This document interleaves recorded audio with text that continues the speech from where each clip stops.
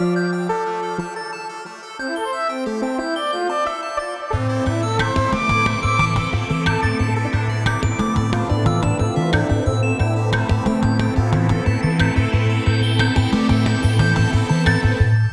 Sonia. Good morning, Jamie. How has your week been so far? Interesting. I have been reading articles about artificial intelligence and human existence, so human machine interactions. And I was very curious about how we change with artificial intelligence and what do we need to stay human. And there was an interesting article I posted on LinkedIn about how emotional intelligence is something that we can work on, that we can grow with, that makes a difference for us.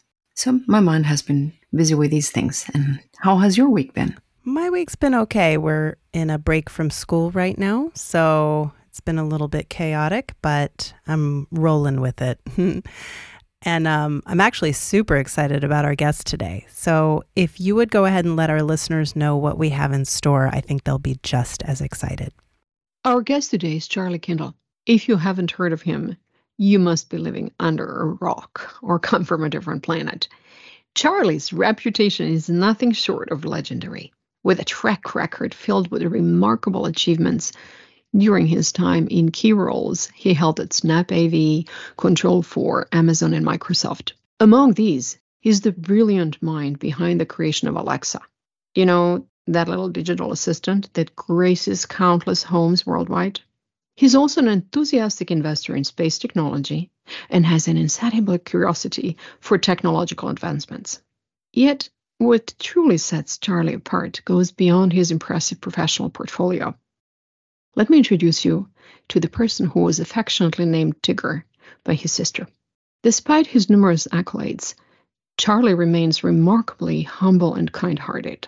Recently, he embarked on a journey to help others by starting a coaching company.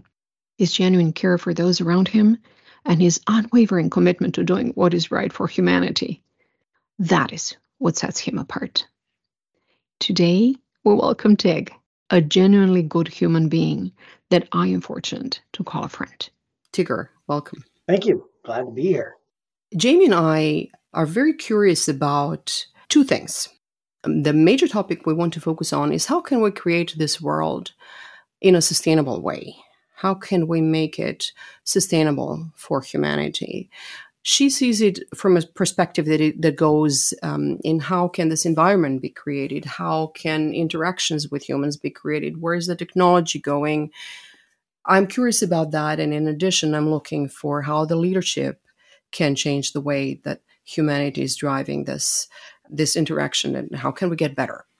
We observed something in our recent conversations, and that is that because of the way that we communicate differently with each other these days, the communication is becoming more asynchronous, meaning instead of being in the same room, connecting with each other and talking live, we tend to use more of Slack messages, text messages, email messages. There is always a delay in how we respond. That gives us time to think about the response.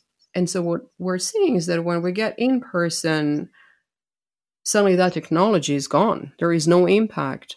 There is no delay. And suddenly we have to have an answer right away. And that can cause anxiety in people. Have you seen some of that? What do you think about this? I think that human interaction has definitely changed. The evolution of the species and our civilization over the last, 400 or 500 years has been really dramatic. And in the last 100 years, even more. And the rate of change is actually accelerating. This asynchronous modality that you talked about is very real, and it's becoming more and more, I think, dominant. And the questions that I have around it are, how can we just be more aware of it as individuals and train ourselves to recognize that it may not be the most optimal way to communicate with people, but also how can we use technology to not be a detriment, but to be an augment our interactions. So I think a lot about those types of things, and I think there's a lot of opportunities there, and we're seeing some early stage ideas and things that might have an impact.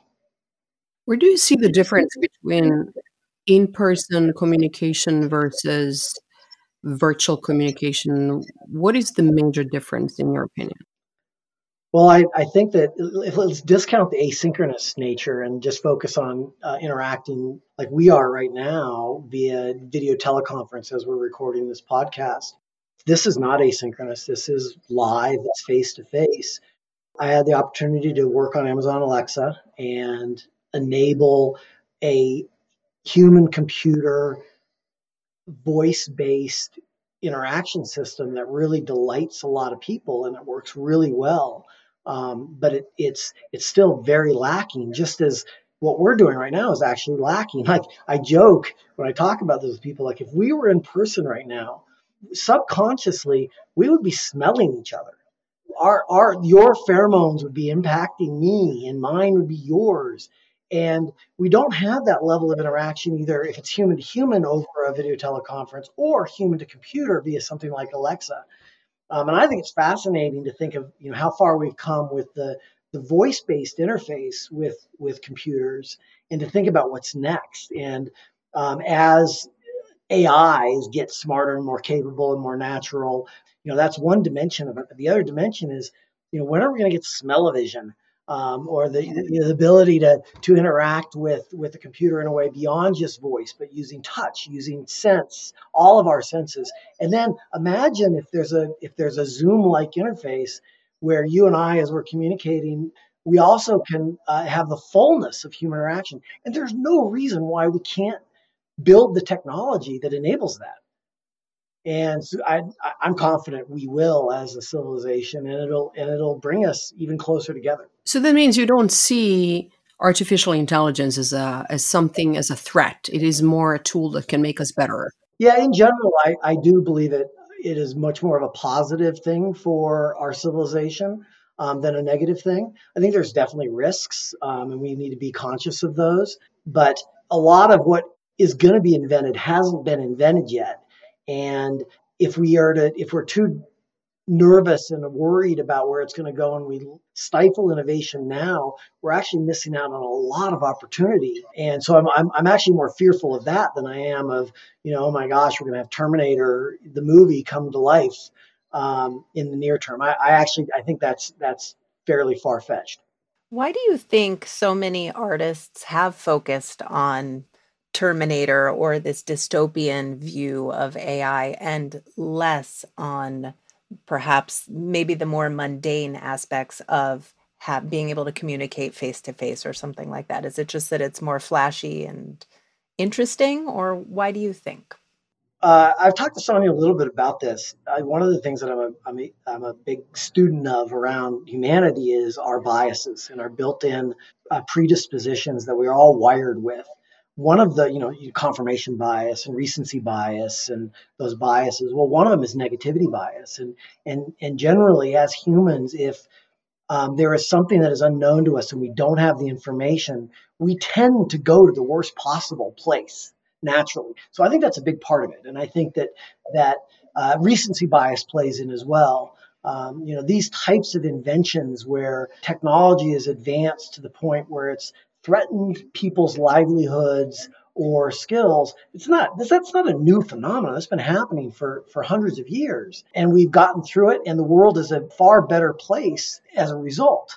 The quality of life is so far better than it's ever been for the vast majority of a much larger population. And so those biases, in my opinion, are a driver of a lot of the negativity. And my hope and what I wish more people would do is stop and pause and think about the fact that, yeah, I do have biases and they are influencing me. And maybe instead of taking the most negative approach, I could focus on what I can control and maybe go learn more about it or experiment with it. I have a particular, my own particular use case of this where I was diving into Chat GPT and trying to learn about it. And I have a hobby of computer programming. I like to say that I pretend to code for fun.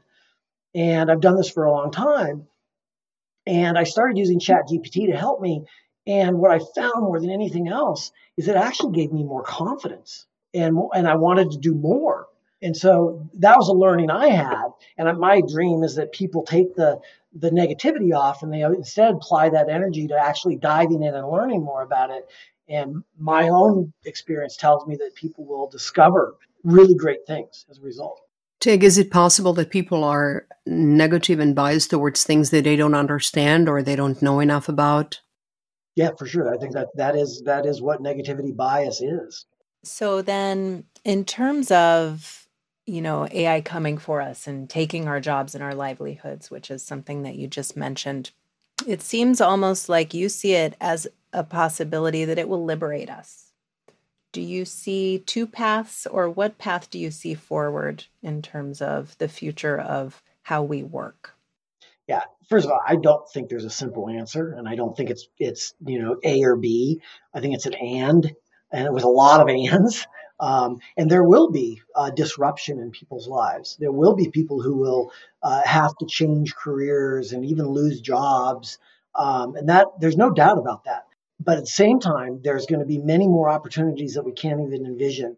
The same thing happened when the printing press was invented. The same thing happened when the automobile was introduced, the personal computer. There is all these fears that people are going to be without jobs. And, the best predictor of the future is what's happened before.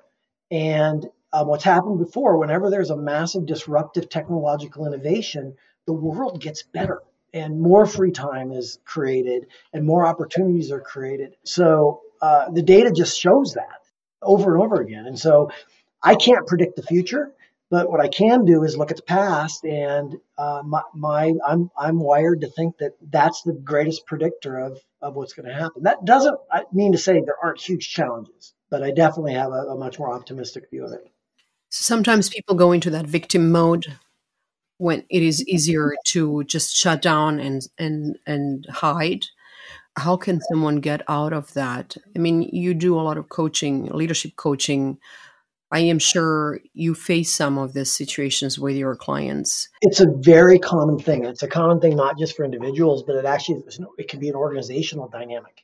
I spent a lot of time doing leadership development at mid-size, small scale companies or organizations that are growing and dealing with a lot of growth issues. And this victimhood tends to come up even when things are going really well. People get really nervous because they're afraid of change. And a couple things that I find help is finding someone who you can rely on, like a coach, that can remind you of just little things like, focus on what you can control. Rinse and repeat that over and over again. Focus on what you can control and try and ignore all those things that you can't control. That helps. I've also found that getting thoughtful about change, because a lot of this has to do with change, getting thoughtful about how you can be an agent of change and a driver of change versus being in the back seat. And there's tools out there. There's a really famous formula for how to manage change. D times V times F has to be greater than R. I suggest people look that up. It's fascinating and very simple, easy to understand mental model for how to deal with change. The first thing, as I say, is like if you're struggling with all this stuff as an individual or even an organization, find someone who you can rely on, a coach. So let's say you're a business leader and you've accepted that you are a driver of change and you don't really know what to do next. What types of technology could you use to help everyone else realize the same vision that you have? That's a really interesting question. There's so many different ways I could go with this. The thing that popped into my head as you were asking the question was write it down. I've always been a writer. I didn't really learn to write well until I got to Amazon, and I learned the Amazon culture of the written word and using narrative documents in meetings other than PowerPoints, and really solidified for me how important it is to write it down in real English or whatever your language is, with sentences and paragraphs, beginning, middle, and end, because nothing creates more clarity of thought than the written word and the act of writing. Even if you don't plan on publishing it for anyone else to read, write it as though you were going to have other people read it. I guarantee you will be a more clear thinker as a result. I love it. Your answer is the oldest technology possible. So these days, books are being written by ChatGPT on different topics. How do we see where there's a human factor there? Yeah, isn't it interesting that you can see LinkedIn posts and blog posts, and you're like, I think that was written by ChatGPT. There's got to be some phrase for that, like the sensing, the non-sentience. Yeah, it's a topic that is it is one of the ones that is a little bit more worrisome. How do you detect whether something you're reading was really written by a human or not? That said, I have found using ChatGPT to help me get started on something is really useful, and I have no qualms about using it myself to get past writer's block or to create an initial framework. But I also learned that the word they're using in large language model AI circles around this is these AIs, they hallucinate, right? They're called hallucinations, and when they say things that are simply not true. And like one of the fun things to do is go to ChatGPT and ask it to write your own personal bio, and you'll be amazed by the amount of BS it makes up. It's there'd be a little bit of reality, and then there's suddenly these things are like, what? And it's an hallucination, and we've all got to learn to sense those, and be cognizant of it. That goes back to what you said earlier. If we want to have some clarity of thought, then we need to sit down and write something, because the process of writing can create the clarity of thought. If we always go to a tool to do these things for us, yes, we will be faster, but the clarity of thought will not be there. Yeah, I had another thought on this, and I've been actually working on writing this one down. When I got to Amazon and I learned this culture of writing and how serious writing was taken, and I was blessed to have been, in a whole bunch of meetings with Jeff Bezos' work. It was my document he was reading, the other people in the room were reading. So I got kind of exposed to this really quickly. I discovered something that was non-intuitive, which is it made everybody else a better reader too. And so I have a suspicion that this idea that we need to be more cognizant that what we're reading may not have been written by a human is going to force people to be better readers, because you're going to pay more attention to the details as you're reading. And you're going to question every word and every number and every statement. And that I think it's actually really powerful. It's a virtuous cycle if you have good writing and good reading together. So I'm hearing some really wonderful ideas of how we can write and read and be more cognizant of what we're doing. And the way I see people using ChatGPT, for example, and I don't necessarily think this is ChatGPT's essence, but I think it's the way we're using it, is actually, as I think Sonia started to get to bypass doing that. So if we're creating these tools that sort of help us skip this step, how do we be conscious to go back to doing the things, using the pen and using our brains when the world around us is sort of built to help us skip that? You use the phrase, go back to the pen. People are wired differently, and they have different tactile needs and so forth. Very few people use pens anymore. But when I was in high school and college, I was one of the rare breeds that was a really good typist, because I had started on computers really early. Are there very many people on this planet that don't know how to use a QWERTY keyboard effectively? And so what are the things that are now part of the human computer interface that are going to be the dominant input or interaction models that will replace the keyboard and the mouse? There's no reason why it has to be this fluid flowing through a pen to a little ball or a quill on parchment, that was made out of dead trees, to be able to think clearly and write. There's no reason why we won't be able to use more and more human computer interfaces.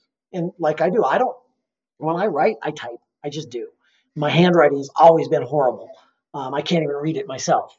And so I don't have a problem with that. Maybe, I know there's other people that do. They have to write. Like my sister uses an iPad and her journaling, she does it with one of those pens that gives her tactical feedback, and she loves it. Drives me nuts.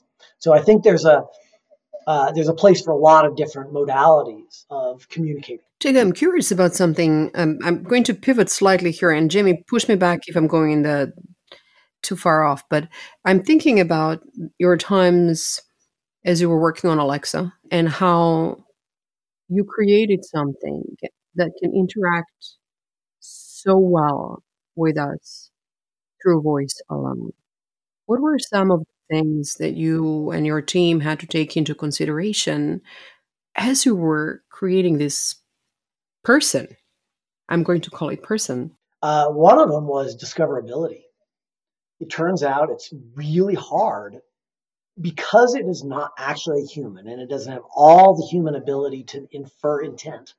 It's very hard for humans to have any idea what it can do. And so just the challenge, and it's still there. It's still like a big negative driver of usage of these devices and these interaction models is, humans, like, it gets tiring trying to guess what you can ask an Alexa. And so that was always a challenge. Also, like setting down what were Alexa's principles, the rules for how she, because we did make a conscious decision that the personality was a she, that predated me, would behave. Would she be polite? Would she be terse? Would she be verbose? Would she be challenging or submissive? Those were all things that we had to debate and then figure out, where to take a stand. And that was a really fascinating part about it. And then all sorts of opportunities came up, things that I don't think were originally envisioned. One of my favorite was this idea of whisper mode. Today, if you talk to, I'm going to be careful saying her name out loud because she's right behind me and she's going to go off. But there's now, you can whisper to her and she'll respond whispering. And that was an interesting innovation. Another one was, for some reason, Amazon took this out. It was in there for a while, but polite mode. You could turn on polite mode where your children would have to say please at the end of any request. And so those are interesting dynamics as well. That is the dynamic between the user and the machine. How can you predict you're a different user than I am? Jamie's a different user. How were you able to make this product so versatile to match my Jamie's needs? Well, there's a big part of it, which is automated speech recognition, which is the part where these systems are able to detect different intonation and accents and turn those into words. So that's ASR.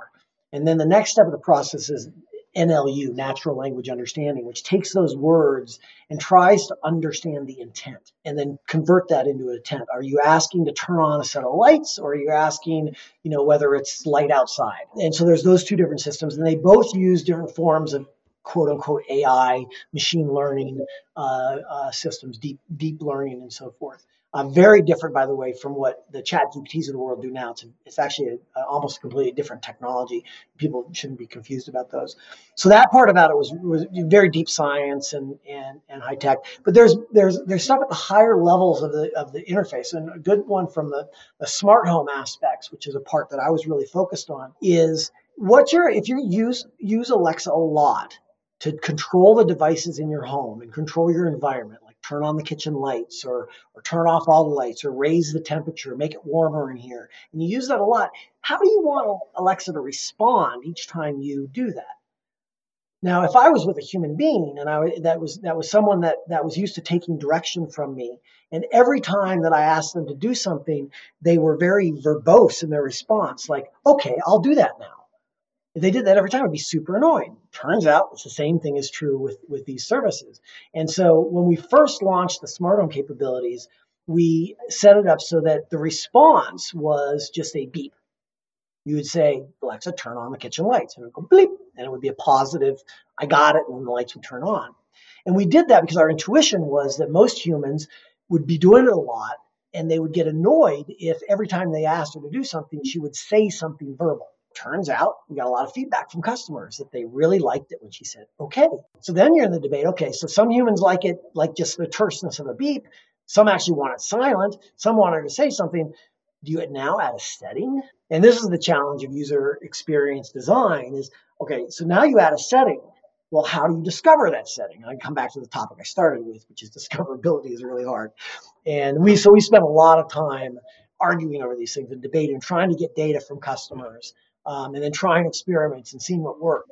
That was a big part of the challenge. It still is. So that leads to my next question. If you do everything right, then artificial intelligence, I'm going to call it this, it could be anything, it doesn't matter what shape it takes, is going to just appeal to the way that I interact with someone. It's going to be just the right interactive partner for me.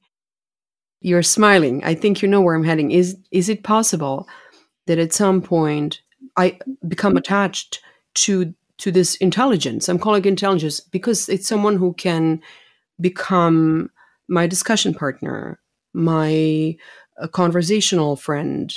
Well, first of all, that has already happened. There's lots of cases of feedback from customers we got at Amazon of where we changed something, and the parents sent a support request saying, "Please change it back. My kids are distraught because Alexa has changed in this way." So that there's no doubt. There's also the other side of it, which there's no reason why you will like every AI you interact with. Some of them are going to rub you the wrong way, just as some humans rub you the wrong way, for sure. The thing that's the most exciting about the world we live in and we're going to be living in is we can be using these computer-driven systems to augment ourselves. And I talked about my biases earlier. Let's take recency bias as an example. Computers don't have recency bias. They don't. They can look at all the data going back as far back in time, and they can do the weighted view of it and show that, no, here's the data. What you're seeing right now isn't any worse than it was a long time ago. Today is not bad simply because, a bomb went off somewhere. Like that happened previously many, many times. And so I think that we will more and more use these systems as ways of augmenting our view of the world and the way we perceive events in a very positive way, where basically, excuse my French, but they'll call BS on us and our biases. And like, whoa. Like, yeah, you just read all that news and you're freaking out, but let me tell you about what really happened and what the real data is. I'm just using recency bias as an example. How does it know what the real data is? That's a great question. And it is one of the risks that we already see in these systems where the data that's feeding into them is the same data that's been biased by history, right? History is written by the winners. Right? That is a truism. It's been true since the beginning of human history. And it's probably not going to change. So yes, the underlying data has biases in it.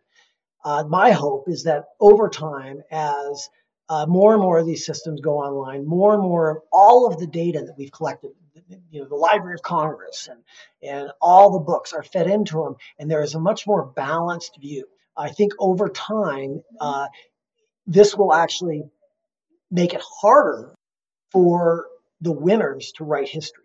It can't necessarily change the fact that previous history was written by the winners, but it definitely can make it harder for people to rewrite history or to ignore the other side, because computers don't forget.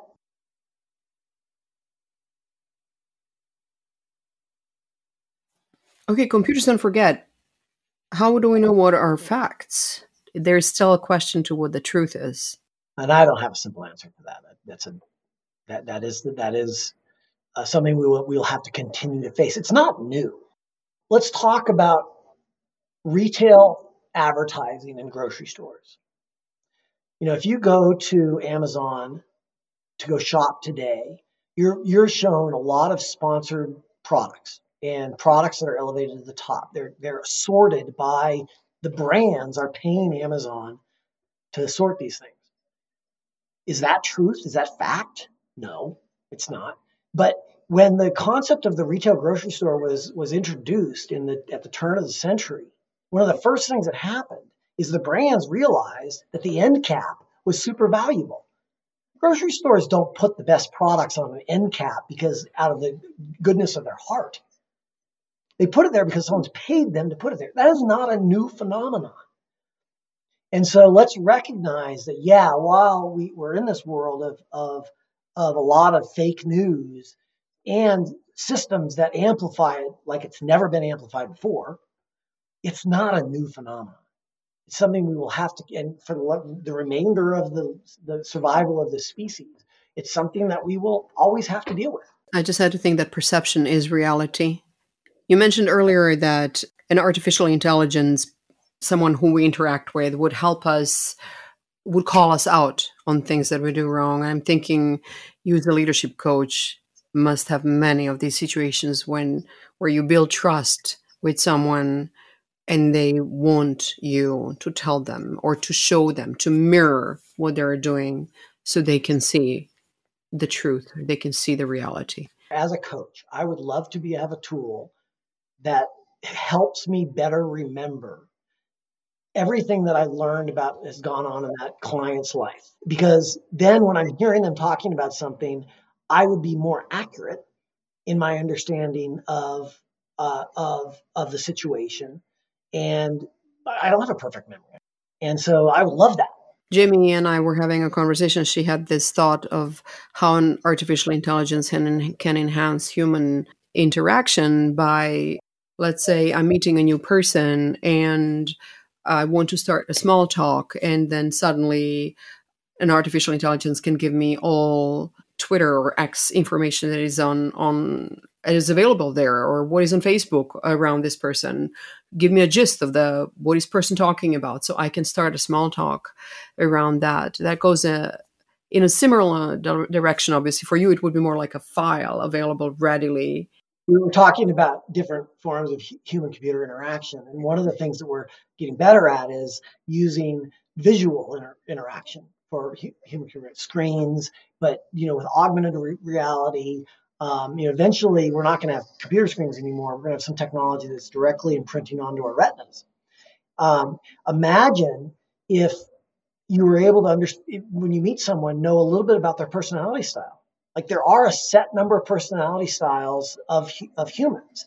And it's proven that if you understand what someone else's personality style is, understand what yours are, and you know a little bit about the differences, you have more empathy. You have the ability to interact with that person in a better way. And so I think it'd be pretty cool use of the technology if, when you meet someone, given their permission and so forth, they're wired this way. It could be as simple as, oh, well, I know I don't get along with people like that, so I'm going to make this really brief and I'm going to move on. Or it could be, hey, this is how I can interact with this person in a way that really makes this a great interaction. Yeah, you're bringing a very, very interesting point, because I always look for 5 things: words, tones, facial expressions, gestures, and postures. When I talk to someone, it can tell me a lot about how this person processes information, how they perceive the world around them, how they interact, how they prefer to interact with me.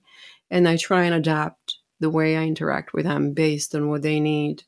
Artificial intelligence could give me that, so I don't have to spend any brain power analyzing that, or I can focus on what I am saying versus how I'm saying it.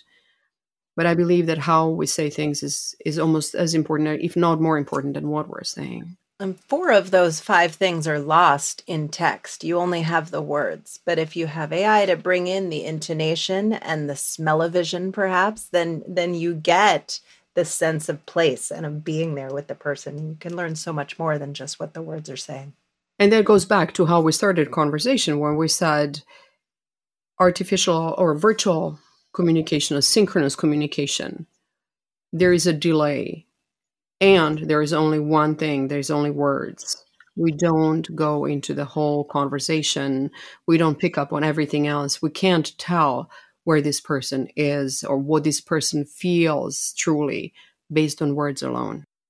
So, Tig, thank you very, very much. We really appreciate your time. Thank you for joining us today. I do have one question for you, Tig. Are we there yet? We are not there yet. There's a lot of time left in this universe, and we're just getting started. Oh, this was such a satisfying discussion. I love how curious Tigger is and how clearly enamored he is with AI. It eases my anxiety a little bit to peek behind the curtain at how Alexa was developed and how that informs what we're thinking about for the future. Yes, I really enjoyed the way he was talking about how they trained Alexa and what Alexa needed to know in order to adapt to the user and what were some of the behaviors in interaction between human and the machine and how that results in the way that we use Alexa. It was fascinating. And also how they had to iterate and they would see what worked and what didn't work. So they almost brought sort of another human layer. You know, the humans made it, the AI sort of took it over, then humans interacted with it, then humans reflected on that interaction and then made more changes. So it was a lot more human-led than I sort of thought before. So have a lovely week, and I'll talk to you soon. Thank you, Jamie. You too.